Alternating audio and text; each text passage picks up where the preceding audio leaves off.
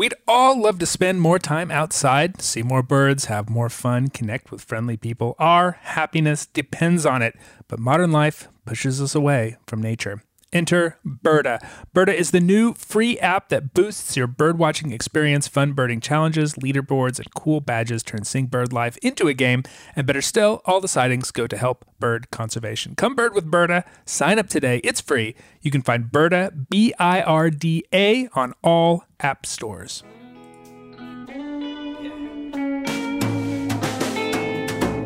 Hello and welcome to the American Birding Podcast from the American Birding Association. I'm Nate Swick. The annual winter finch forecast distributed by our friends at the Finch Research Network was released this week. This is the 25th year of the report, the silver anniversary, which was started by Ron Pittaway, who sadly passed on this year, but continued by Tyler Hoare and a team of birders, biologists, and foresters who continue to make these predictions based on the state of cone and berry crops across the Canadian boreal. The big question on everyone's mind in the wake of the report, is this going to be a big year for eruptive finches into southern Canada and the lower 48? Your crossbills, your evening, your pine grosbeaks, your redpolls, and whatnot.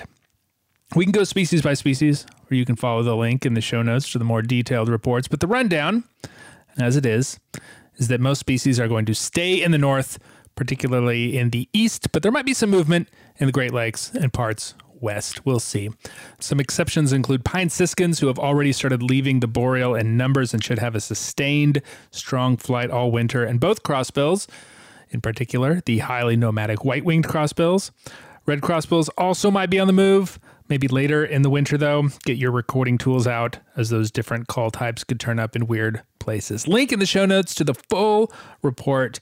Get your finch on this winter. Hopefully, fingers crossed. One reminder before we move on, don't forget about the Rio Grande Valley Birding Festival. We'll be there. Will you? Registration is open now. There's another link in the show notes for you. On the show this week, people and birds come together in a lot of different ways, some obvious to us as birders and some that stretch even the birdiest imagination. That is the subject of a documentary in the works now called The Public Life of Birds. I chat with the director and producer, David Welch, all after this week's Rare Birds.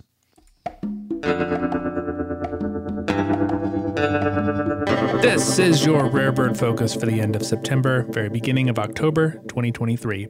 The increasingly remarkable American flamingo exodus continues as two more states are added to the list of those who have hosted birds in the wake of Hurricane Idalia. A single American flamingo was seen in Smithville, Missouri this week, and possibly the same bird was seen a day later in Chase County, Kansas. Interestingly, these are not first records for either state. Missouri had a single flamingo that was blown north in the wake of Hurricane Barry in 2019, hung around in the boot heel for a little while. And Kansas, a little shockingly, has records of a flock at Quivira National Wildlife Refuge in the 1920s and a single bird in the 70s. So a third record for Kansas. Photos taken of the Kansas bird strongly suggest that it is one of the two flamingos that were seen in southern Ohio at the beginning of the month. You might remember that as the sighting that started us off on this wild ride. Fascinating to think that this individual was not only traveling westward rather than east or south, but that it evaded detection for the better part of a month before being seen again. In other flamingo news, Virginia had yet another sighting at Chincoteague, their first since the beginning of the month. Birds are still being seen in Florida, North Carolina, South Carolina, Kentucky, and Louisiana. Things are starting to pick up in Alaska this week as a Pacific swift was photographed at Nome, only the third mainland record of this species in North America. And on those Bering Sea islands, highlights include Eurasian hobby, wood warbler, and little bunting on St. Paul, and tree pipit at Gamble. Those are the highlights for this past week, but for the full list, check out the ABA Rare Bird Alert on Fridays at aba.org/RBA. You can also follow along with all the Rare Bird news in our ABA Rare Bird Alert group on Facebook and in ABA community. Birds are, without a doubt, one of the most commonly encountered elements of human culture across time, across nations, across peoples, in all parts of the world. Perhaps nowhere is that quite as evident as Las Vegas, Nevada, where humanity of every possible description comes together in a city that exists on the edge of habitability. But here, there are birds, both native and exotic, and people who love them. Those relationships are the subject of the documentary, The Public Lives of Birds, whose director and producer David Welch is in the process of completing with the help of a Kickstarter campaign. He is here to talk about our relationship with birds in this fascinating, strange place. Welcome, David. It's great to talk to you. Yeah, great to talk to you too. Thanks for having me, Nate. Of course. So why birds? You're not a birder. And why Las Vegas? Yes, that's a good question. So my background is I'm a documentarian. And as you said, I'm not a birder. I would say have always been a bird appreciator, Sure. in the way that most people are, living on the East Coast before Las Vegas. I always admired the robins that would drop by. And in New Zealand, where I'm from originally, I lived in a wooded area, which was very different from Las Vegas. So very different kind of terrain. It was a wooded valley. I'd go out and I'd be able to see the tuis and bellbirds and whatever native birds were around, and I would appreciate bird song. But that was as far as it went. It wasn't. I was not actively chasing birds. I wasn't getting up at what I would consider to be unreasonably early hours, with a telescope, chasing down my favorite birds. But what happened is, in, say, just before the pandemic, I saw a talk by the anthropologist Eduardo Cohn, who wrote a book called How Forests Think. And you would think from the title of that book, it would be about a lot of the theories that are around these days about how the networks that that trees communicate with these fungal networks. But it was actually about how people think about forests. And that was key. So how do people think about this forest, and how do they see themselves as being part of this larger network? And that was the beginning of my thinking. And so I found myself in the pandemic in Las Vegas. I'd moved out to the West Coast. I wanted something a little bit quieter. You wouldn't think Las Vegas would be the most likely choice, but that's Maybe where not. I found myself, right as everything was closing down. Everybody has their own pandemic experience, and seeing the shutdown, I got to see the whole Las Vegas Strip shut down. And that left me with a lot of time I was just wandering about, just seeing the city, exploring this new city. I was doing some anthropological field work as well at the same time about indigenous casinos. And as part of that, I wanted to understand the whole ecosystem of the city on foot. And what I became aware of was the bird life that you could see everywhere. And to me, when I first arrived in Las Vegas, it seemed very arid, or to the point of being, it seemed uninhabited by comparison with New Zealand, where I was from, where I was used to this sort of dense forest areas. But of course, nothing could be further from the truth. There are something close to 500 different types of birds in the area alone.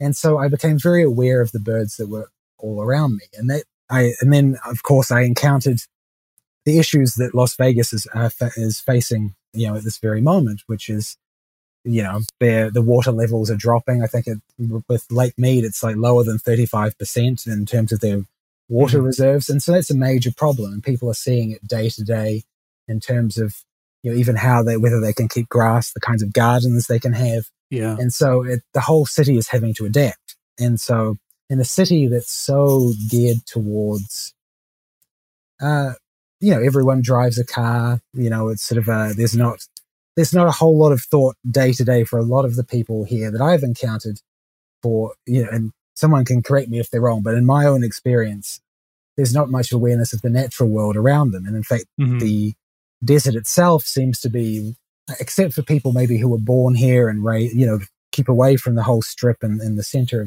of the city, there's not much awareness of there even being a world outside of the strip and the immediate environment. And so what I became interested in was, how do you make people more aware of that environment? And one way for me was through birds. And so that started me on this rather lengthy and, for me, fascinating journey, starting with bird watching, with the Audubon Society, people who go out and engage with native wildlife. And then it led me on a whole journey through all kinds of networks that are within the city. It's a show business town. So there are bird performers, less than there used to be. And whether you object to that or not is another question entirely, but they exist.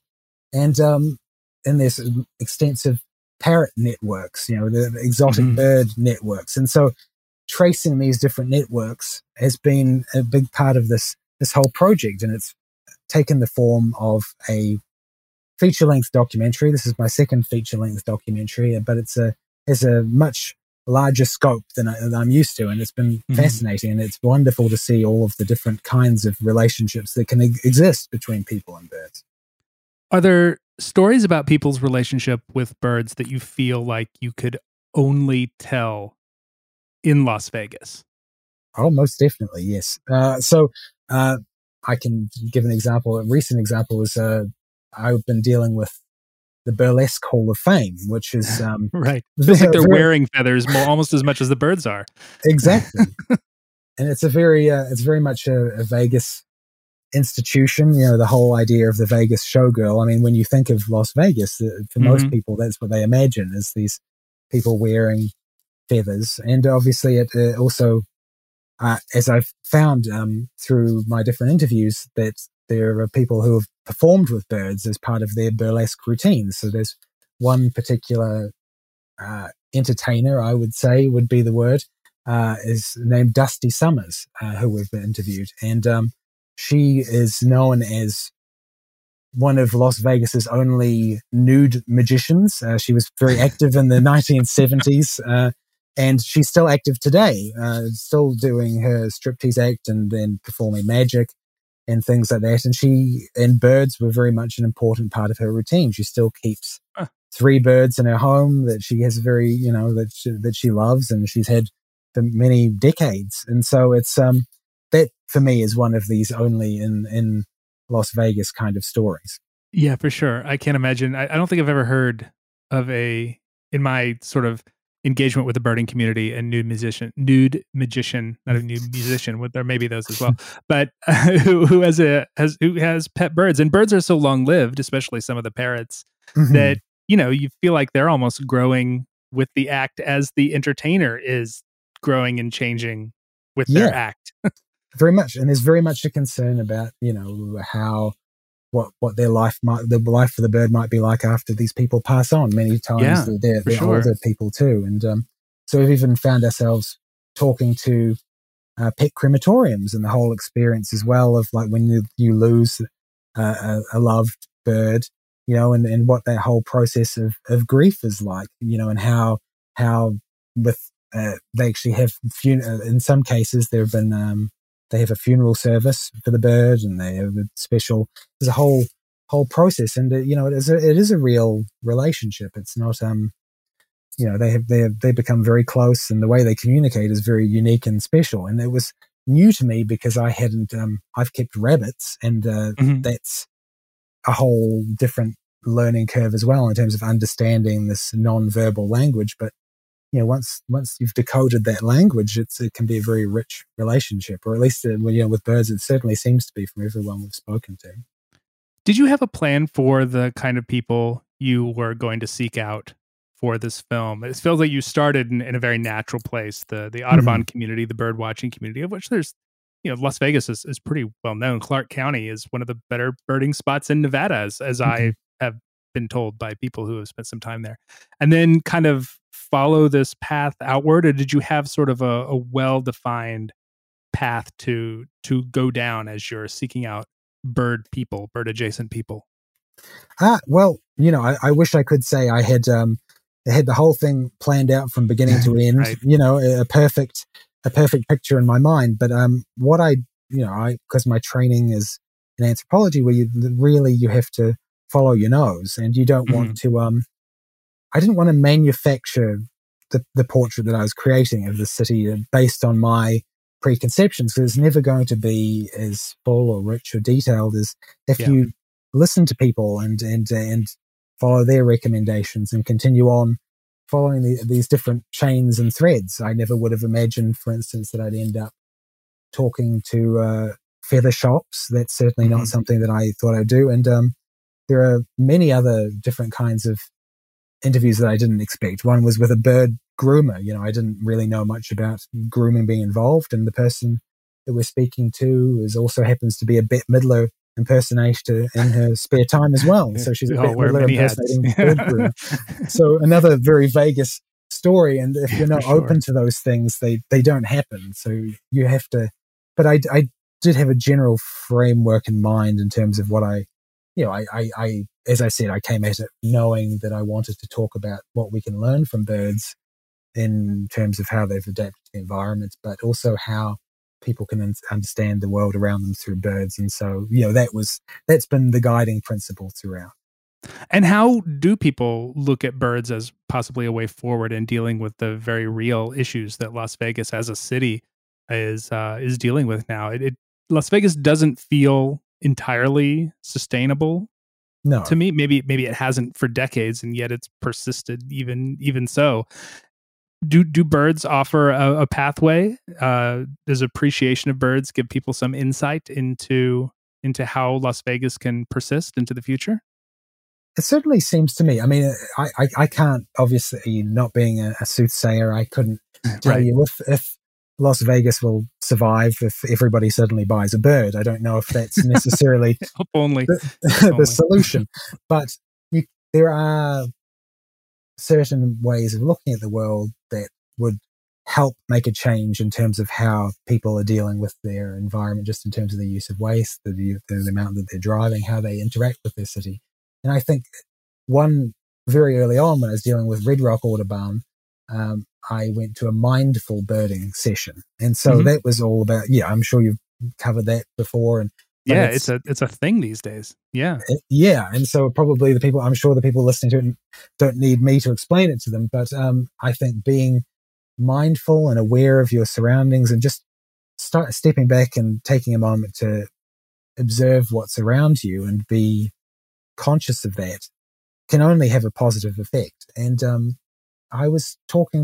we actually talked to a Zen monk as well, amazingly. Mhm. It was just another only in Las Vegas story where he started out as he was in Frank Sinatra's band performing at the Sands and places like that. And I think he played for Sammy Davis Jr. I think it was the oboe. And he eventually became a Zen monk. So he decided that at some point in his life, he wanted to become, a Zen master, which he is now and leads the Zen center there. But one thing he encounters there regularly when talking to people who come to him, and he keeps birds, by the way, and is a part of the Audubon Society there. Hmm. And so it's, you know, Full being circle. aware of your surroundings, very important. Yeah. But a lot of people, there's a lot of overstimulation. I mean, you get that in many cities, Yeah. New York or wherever you might be, but Las Vegas has a very particular kind of overstimulation, and it very much gears you towards. I'm sure most of the people listening most people have been to Las Vegas at some point, but if anyone hasn't, if you go into a convenience store, there are slot machines and people smoking. If you go and, it's everywhere. So you've got gambling, stimulation, alcohol, cannabis dispensaries everywhere. Like it's a part of the environment. And it's very hard that shuts you off to some degree, at least in my opinion, it does. And so I think, to be honest, a lot that is what attracts a lot of people to Las Vegas, and from what I've experienced in terms of the people I've spoken to. Mhm. And so I think being more mindful, and some people do it through Zen meditation, other people through birding, but being more keenly aware of your environment and how I think the philosopher Timothy Morton talked about how it takes it's quite a cognitive leap to go from turning a key in the ignition of your car to the idea that you're affecting the climate. Mhm. The climate change is happening, but people need to make that leap. And I think that, that in some way, this might help people make that leap. I can't, that's the hope anyway. Yeah. But it's interesting that a Zen master would be so interested in birds. I mean, there's kind of a subtle tenacity to birds, I think, especially those that probably can be found in a place like the Strip in such a extremely urbanized environment. Mm-hmm. It's hard to think about a more extreme unnatural environment than the Las Mm-hmm. Vegas Strip. What do you think that most Las Vegas residents? What do you think most of their relationships are with the birds that they see? The grackles, the house sparrows, the rock pigeons, just walking around. Do they see them as survivors like them, or do they see them as vermin? Yeah, that's a good question. So it's a question I asked as well, where I was very, because I see those are the birds you see everywhere, the grackles. And one thing I noticed is, apart from when you talk to people who are already aware of birds, for the people who aren't, it's not a focus for them. They're invisible. They don't seem to see them much at all. Yeah. Or, as you said, they're pests. And so I actually, as part of this journey, I even talked to pigeon control experts.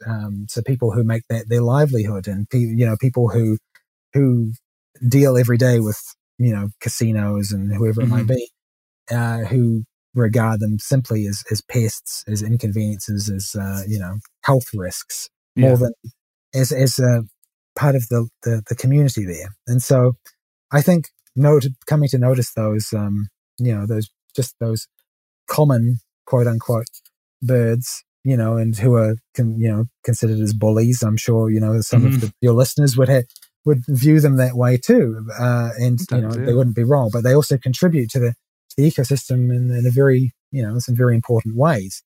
And so at least being conscious of them is a start. But it's very interesting. It's a more complex picture than you'd think. So even the pigeon control, one of the pigeon control people I've spoken to, actually, he's what you call a humane pigeon control person. So he doesn't believe in,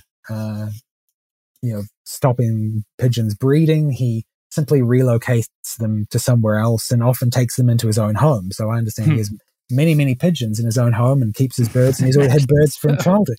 So he loves birds and has a great appreciation for them. And that's what led him to that job. And it's not, pigeon control person is not necessarily a job you would think would lead from a childhood love of birds, and that's what happened. And so he's a part of that network too.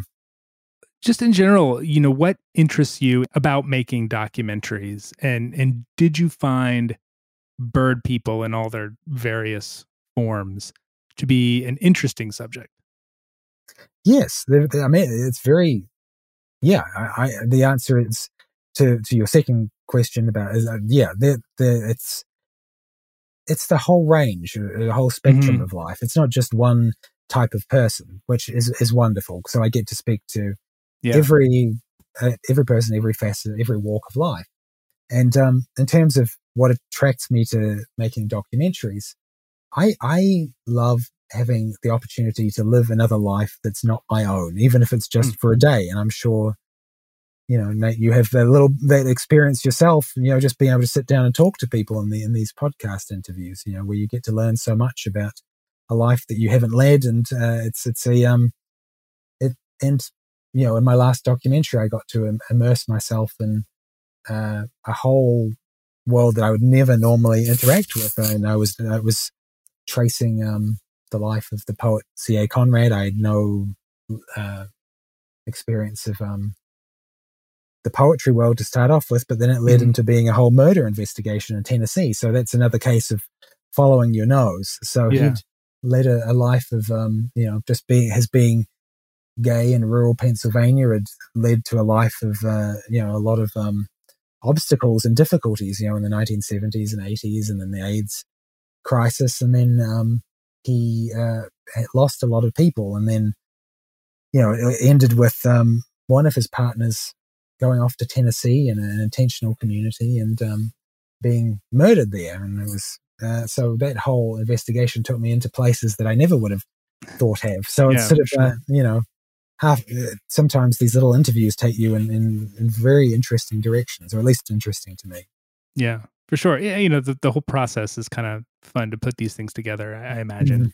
When you're finished with this, when you're completed with this documentary, what are you going to take from it about birds, be it from people who are bird watchers or people who are bird rehabilitators or any of that? Is there something that sort of a common thread that interests you that you're going to take from this project? That's a difficult question to answer, because it's a whole, it's as many layered as it's the whole spectrum of life of people that I'm talking to. So it's, you can,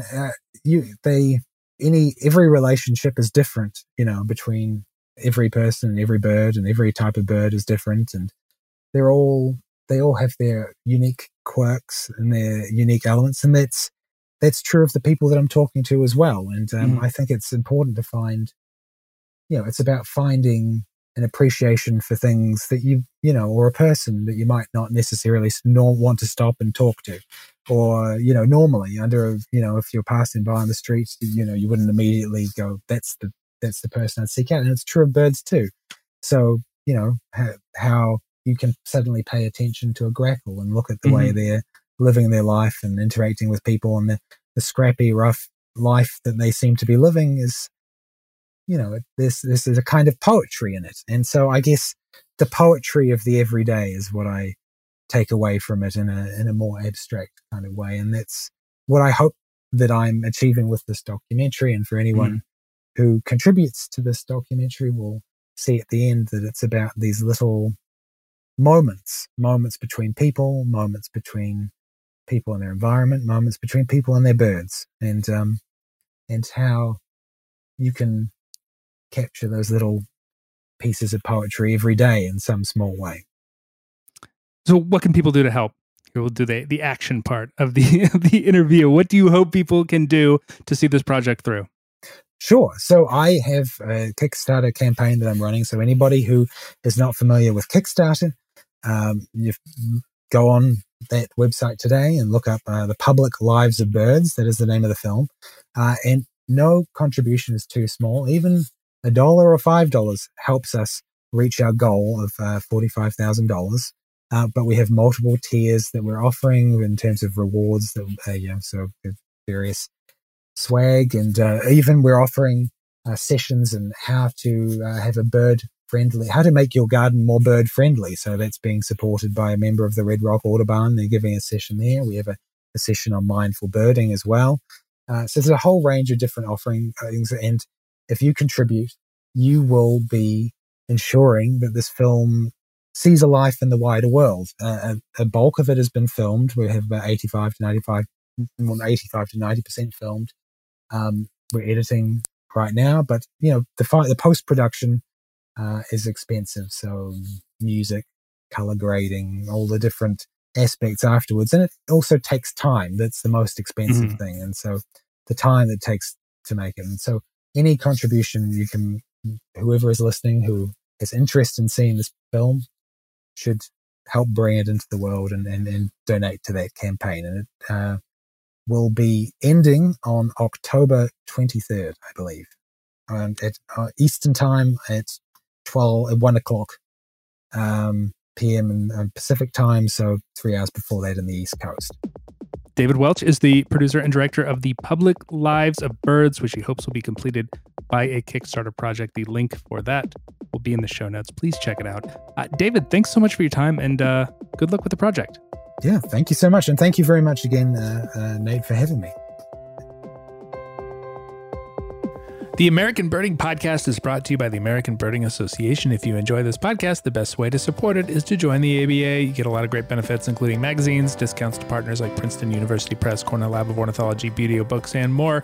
You can find out how to do that at aba.org/join. Shout-outs this week to Julie Richardson of Bainbridge Island, Washington, Bill Shields of Wheaton, Maryland, William Curtis of Tyler, Texas, Mary Claire Allvine and family of Atlanta, Georgia, and Deborah Crooks of Alameda, California, all of whom recently joined the ABA and noted this podcast as their reason for doing so. One of their reasons for doing so, I'm sure. Thank you so much for your support. Welcome to the ABA. Executive Director of the ABA and Executive Producer of the podcast is Wayne Klockner, who points out that the Flamingo Las Vegas is, thus far, still a historic casino and not a rare bird alert. Technical production is by John Lowry, who notes that Hurricane Hillary brought wedge-rumped storm petrels within 50 miles of the Vegas Strip, which would have prompted a required change to Seabird's Palace rather than Caesar's Palace. Additional help comes from Maggie Fitzgibbon and Greg Neese, who treat nocturnal flight call recordings like they treat the tables at the Bellagio as a place to rack up chips. You can find us online at aba.org, on social media most everywhere, as American Birding Association on Blue Sky. We're at ABA Birds in Vegas. As in most Purple Martin Sparrow disputes in those gourd racks, the house always wins. Questions, comments can come to podcast@aba.org. I'm Nate Swick. Thanks for listening. Bird like Tom. See you next week.